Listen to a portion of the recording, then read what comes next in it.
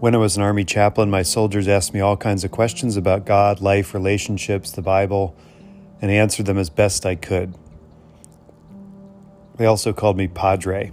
Welcome to the Dear Padre podcast, where I try to connect the stuff I've picked up along the way with your life and the stuff that's happening in the world around us, because that is our life.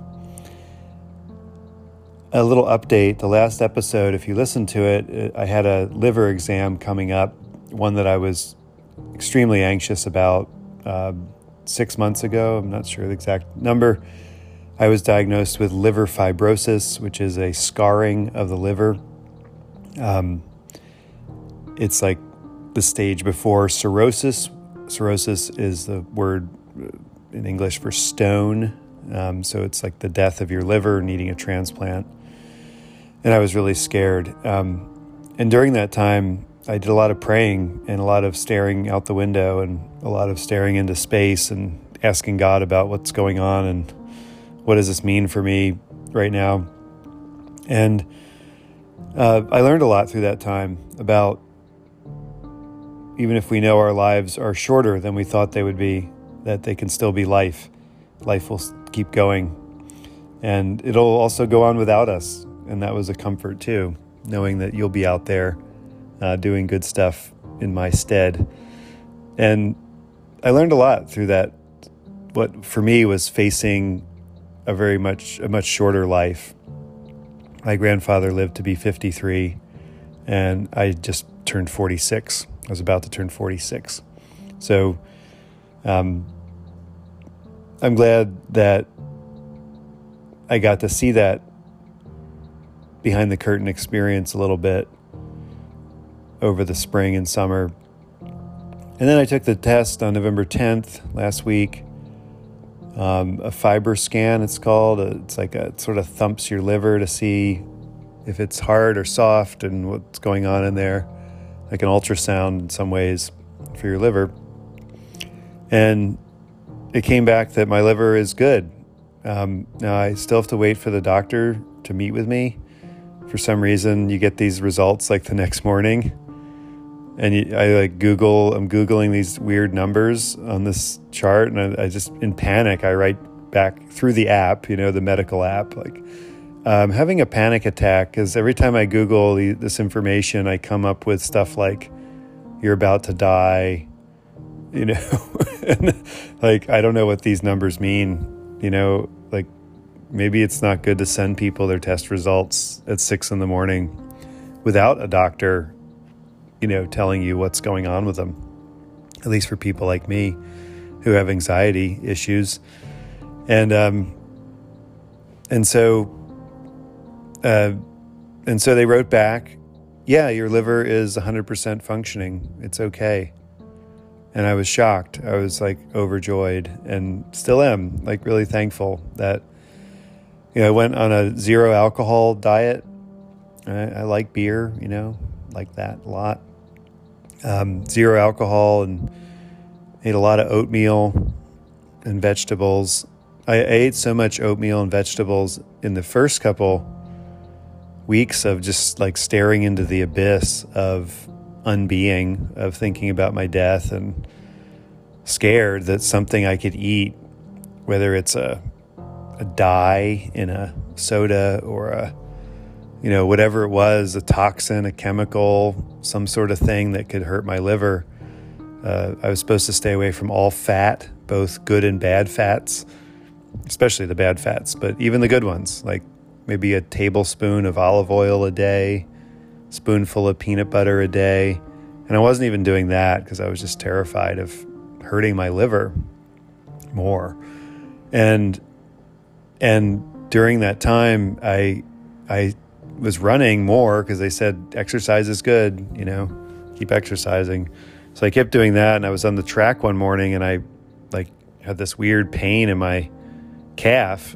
And after not being able to walk or run for days and days, I talked to a physical therapist, and they said, after I told them about my diet and this radical switch, and they were like, oh yeah, you probably have malnutrition, your body's not getting the stuff it needs. And stuff starts to break, like your muscles when you run fast. And so, I had a malnutrition injury from that.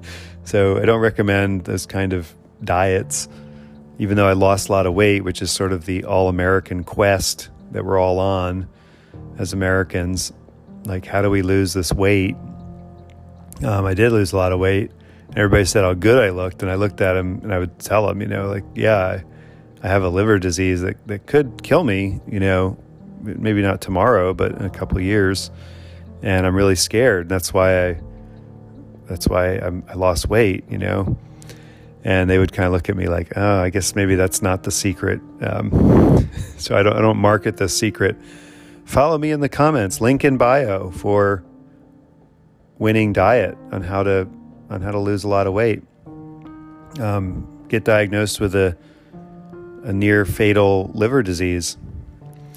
So that's been what's going on. I wanted to update you and thank you for your prayers. A lot of people prayed for me that I knew of, and it's probably a lot that I didn't. And there were some people I reached out to. Please pray. I need help. Really struggling. So thank you for doing that. If you did that, and if you didn't, that's okay too. You would have if you had known. It's hard to know what you tell people. What do you say when you have something? And I don't really have a good advice for that, because sometimes you get like too much advice, and sometimes people treat you differently.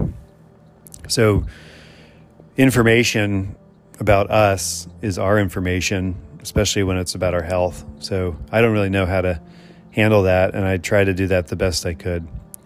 But I still have, obviously, a liver that's really sensitive to alcohol, one, and to probably a lot of other things, too. There's definitely some family history there with my grandfather and probably others if I did enough research. So it's something to think about going forward for me. But thanks for listening to that. We want to get to Jesus, because that's hopefully why you came to listen to this today. The text that we encounter in today's gospel reading in Mark 13 is provocative. It is the statement that Jesus says, "Look, not one stone will be left upon another. All will be thrown down," in regard to the temple. It is these statements about the temple that are brought up at his trial in just a few chapters in Mark's gospel and the other gospels. They bring false witnesses to his trial that say he's a terrorist. He is trying to destroy our beloved temple. And this is the words that are brought to convict him of blasphemy. Blasphemy against the temple was a crime. And even the terroristic kind of threat that he is trying to destroy the tenets of our faith, of their shared faith. Jesus is Jewish in the full sense of that word in that time. He is Galilean, but he was born in Bethlehem. He's of the house of Judah, which is the origin of the term Jewish or Jew. And so this is an inter-Jewish question and controversy that then becomes a Roman controversy. They take Jesus to Pilate, the Roman governor, with these charges. The charges really don't stick. In the trial with the high priest, they are false witnesses that are brought. It's kind of hard to pin this one on Jesus, that he's trying to make the temple go away. But that is the charge, and it comes from this text in Mark 13. The disciples are in awe of the huge stones. Some of the base stones of the temple are still there today. We call it the Western Wall, or sometimes the Wailing Wall. Very large stones. Before the invention of mortar, brick and mortar, the only way to build a solid building or wall was to have the largest stones you could possibly find, because they weren't going anywhere. You place a stone upon a stone upon a stone, that's huge. They're not moving, and they're more solid than any brick and mortar building. It's literally a wall of stone. And that is the way the temple is constructed. We know from the descriptions of Solomon building the temple, which this is not Solomon's temple that Jesus is talking to. This is Zerubbabel and Ezra and Nehemiah's temple, if you will. Not sure how to classify that. This is the second temple, built after the return from exile, built and then elaborated upon by none other than Herod the Great. Herod the Great is the son of a noble king, Nabatean king, who this young son of this king rises to fame as in his 20s when he saves Mark Antony's ass. I don't know if you remember Mark Antony. He's a Roman, bigwig who ends up with Cleopatra and opposing Julius Caesar. He's in the play Julius Caesar. Friends, Romans, and countrymen, lend me your ears. I come not to bury Caesar, but to praise him. That Mark Antony is the one that Herod becomes buddies with. And this young war leader does some great work to get rid of the bandits that are preying upon caravans and trade in the land of Israel. And eventually he becomes the client king of Rome. He's not really fully Jewish. He marries into the high priestly and kingly family of the Hasmoneans. His wife, Mariamne, is part of this family. So he marries into the Jewish royal family. And his claim to the throne is somewhat tenuous. It's not as strong as others, and it's actually quite weak. He does present himself as the king of the Jews, as a Jewish king. And Rome treats him as such, but a lot of Jewish people at the time of Jesus are a little skeptical. We meet Herod the Great when the wise men come to visit him. Where is he who was born king of the Jews? And this aged king, Herod the Great by this time is, I think, in his 70s, which is quite old at that time. He is dyeing his hair black from gray to look younger, Josephus tells us. And he is obsessed with his own power. He doesn't know what to do with his kingdom. He's already killed his son. He's killed his wife because he thought they were disloyal to him. And he is a tyrannical despot at this point when we meet him in the Gospels in Matthew. He dies, and then his kids take over, the few that are left. And that's the Herods we meet in the Gospels for the most part, the ones that killed John the Baptist and others. But he's the one that built this temple that Jesus is talking about, this beautiful temple with Solomon's porch, an ode or a sort of a legacy name for the original temple built by Solomon that was, of course, destroyed by the Babylonians in 586 BC. So this restoration of the temple holds all their hopes and dreams. And when Jesus says, not one stone will be left upon another, all will be thrown down, this becomes a buzzword or a repeated phrase that circulates back to the Jewish leaders who eventually bring it up at his trial. What is it to mean, though, for us today? Why is this significant to us? Pretty early commentators on the Gospel of Mark read the Gospel of Mark in light of the Jewish War. The Jewish War, a book by Josephus, writing many years after the events, describes what happens in 63, 64, 65, 66 AD, and eventually in 70 AD, which is the destruction of the temple by Titus Andronicus. Titus Andronicus is the son of Vespasian, the emperor. Vespasian originally invades Judea and Galilee, and then he goes back to Rome to become emperor and sends his son, and his son fights with the Jewish rebels who are rebelling against Rome. And most Jewish people at the time, including Josephus, hate the rebels as much as they hate the Romans. In fact, they start to take the side of the Romans. Many Jewish people do. And yet the rebels have a stranglehold in the city of Jerusalem. They are besieged. They go further and further into the city as the Romans breach the walls and eventually make their last stand in the temple. And even though Titus tries hard to not destroy the temple, to not get rid of the temple, not to burn the temple, the temple gets burned. And it's hard to know who's to blame, the Romans or the Jewish rebels. But they become the villains, these Jewish rebels. And the Romans then enslave so many people, which is typical of Rome, that the price of slaves drop all over the Roman Empire. There's such a glut on the market of Jewish slaves. Finally, the Jewish war ends at Masada.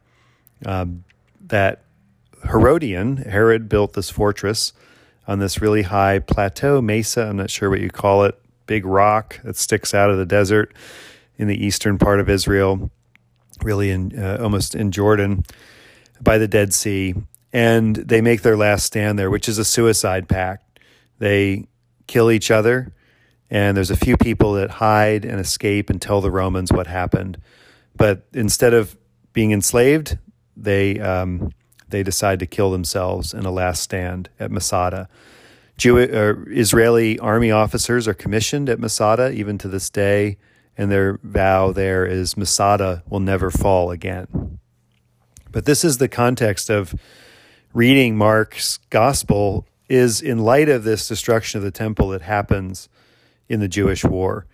And this is hard, to say, I think the cynical take is to say that, well, Jesus couldn't have known about, Jesus, this is Mark writing this prophecy into Jesus' mouth. Jesus never said this, but we're going to pretend that he said this so that he sort of becomes a prophet. And that's a really cynical way to read the Bible.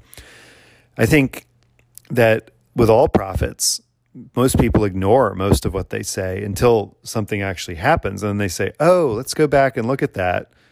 And maybe we'll highlight that and make that a more important part of their teaching and their sayings. And that certainly is what's happening in Mark here. The temple's been destroyed, and they're looking back to what Jesus said about it. Not one stone will be left upon another. The story goes, told by Josephus, that because the gold, there's such a high burn temperature in the temple as it's burning, that a lot of the gold gets melted and runs into the cracks of the rocks. And so the Romans excavate looking for the gold. They pull stone off of each other to find the gold that's dripped into the cracks. Eventually that stone gets reused for other buildings, as was done in the ancient world and is still done today in some places. And so not one stone is left upon another. There are descriptions of the London fire that I've read, that the lead, they used a lot of lead in roofing, which is a soft metal similar to gold. I'm not sure if the melting point of lead is close to gold, but it's close. Just rivers of lead pouring through the streets of London during the Great Fire from the roofs, mainly from St. Paul's Cathedral, the old one that burned. And a similar situation would have happened. There was so much gold packed in the temple by the rebels. They had stolen so much from the Jewish people that lived in Jerusalem, that they had it all stashed in the temple. So when it burns, that gold starts to melt. So you imagine that just the hellish moment of that war. And Mark is writing about that war as much as he's writing about Jesus, the kind of destruction that happens. And so for Christians today to look at these events, we must read them through the lament of the Jewish people as they mourn their temple. And even today, Jews today often, and I can't speak for all Jews, I don't speak for any Jews, I'm not a Jewish person, I'm not a follower of the Jewish faith.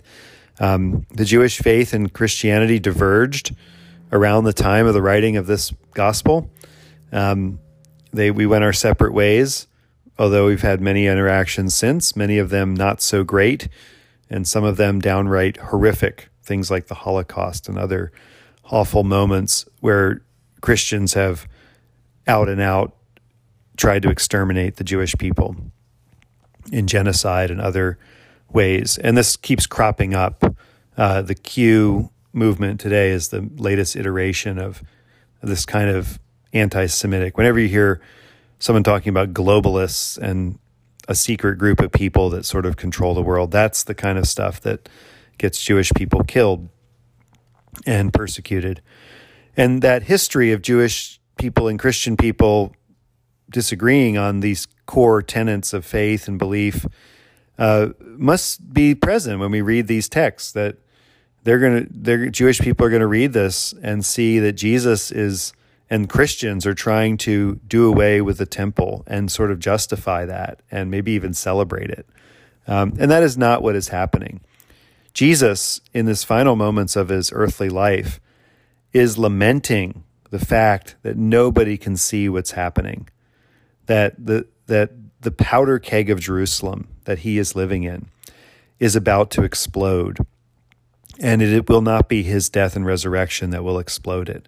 It is other factors that have already been put in place. And he is prophesying in the sense that he is seeing into the future, seeing what will be, what will happen, and lamenting that. This is a sad moment in the life of Jesus. And he says that, be careful that no one leads you astray. Being led astray in a time of great uncertainty is how it works. Whenever there is instability in our country, there are people that rise up and tell you that they can save you, that they will make it better. And this is certainly true, not just in the Trump era, but it was happening long before that. And it will happen again. And Jesus says that. Many will come in my name and say, I am he, and they'll lead many astray. Being led astray is to be led off the path. To be led off the path of faithfulness, the path of love, the path of caring about your fellow community.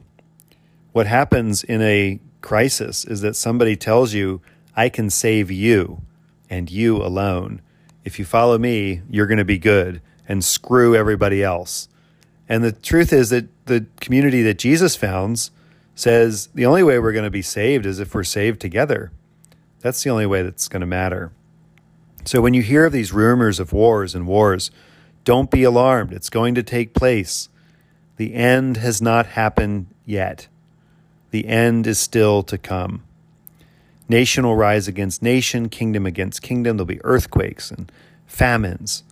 This is the beginning of the birth pangs.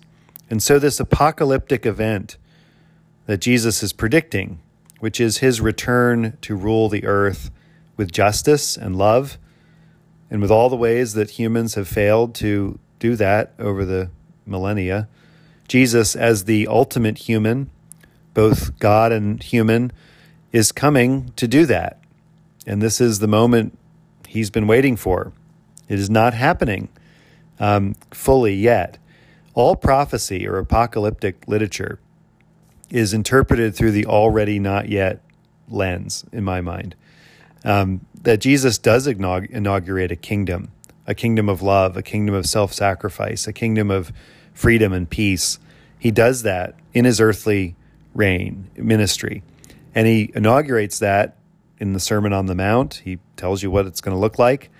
And then he rules it from his cross and from his empty tomb and from his ascension into heaven. This is where the kingdom starts. And yet it is not fully realized yet. It is already not yet. We pray, thy kingdom come, thy will be done on earth as it is in heaven. So we are still waiting for that full moment where it's all going to happen at once. But little bits of it are happening now. And so when you feel that chaos coming, the earthquakes, the rumors of wars, the instability that drives some people to exploit it and say, I can save you, follow me, screw everybody else. That's the moment where you've got to hang on and say, no, this is the beginning of birth pangs. The pain and uncertainty that we see and feel is actually a good process, not a bad one. Having been a male who has witnessed live birth more than once, I can tell you that a birth pang, labor pains, whatever you call them, Braxton Hicks, all the way up to the full moments and final moments of giving birth, do not feel like good things from my observations from a distance on the other side of the room, cowering in fear. And those of you who have experienced that personally in your own bodies know that although it is a good thing to give birth to a child in this world, the process is really painful. And that's true with every process in our life, every single one of them, even the one that I mentioned at the beginning of this podcast. my relationship with alcohol, my relationship with food, my relationship with my health and how long I think I will live. All of those things that were renegotiated for me in these last months were really, really painful, and I felt like it was the end. But they were the birth pangs, giving birth to something new. And I know that's true.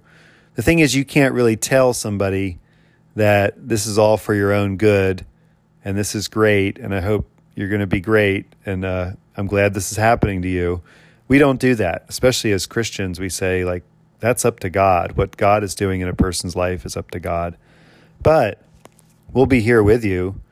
I get to be a spiritual midwife as a priest, and I love that part of it, to watch and be with people as they go through the kind of birth pang transitions to a fuller life, to a life that is free from anxiety and worry, or at least more free from anxiety and worry. A life where people are giving everything to God and saying, God, everything is yours that I am and have, and I want to live in that light. And I get to witness that and see that up close. It is really the most amazing thing. And that's not something just priests can do. It's something that every Christian gets to do if we listen, if we hear what God is doing in other people's lives. Amen.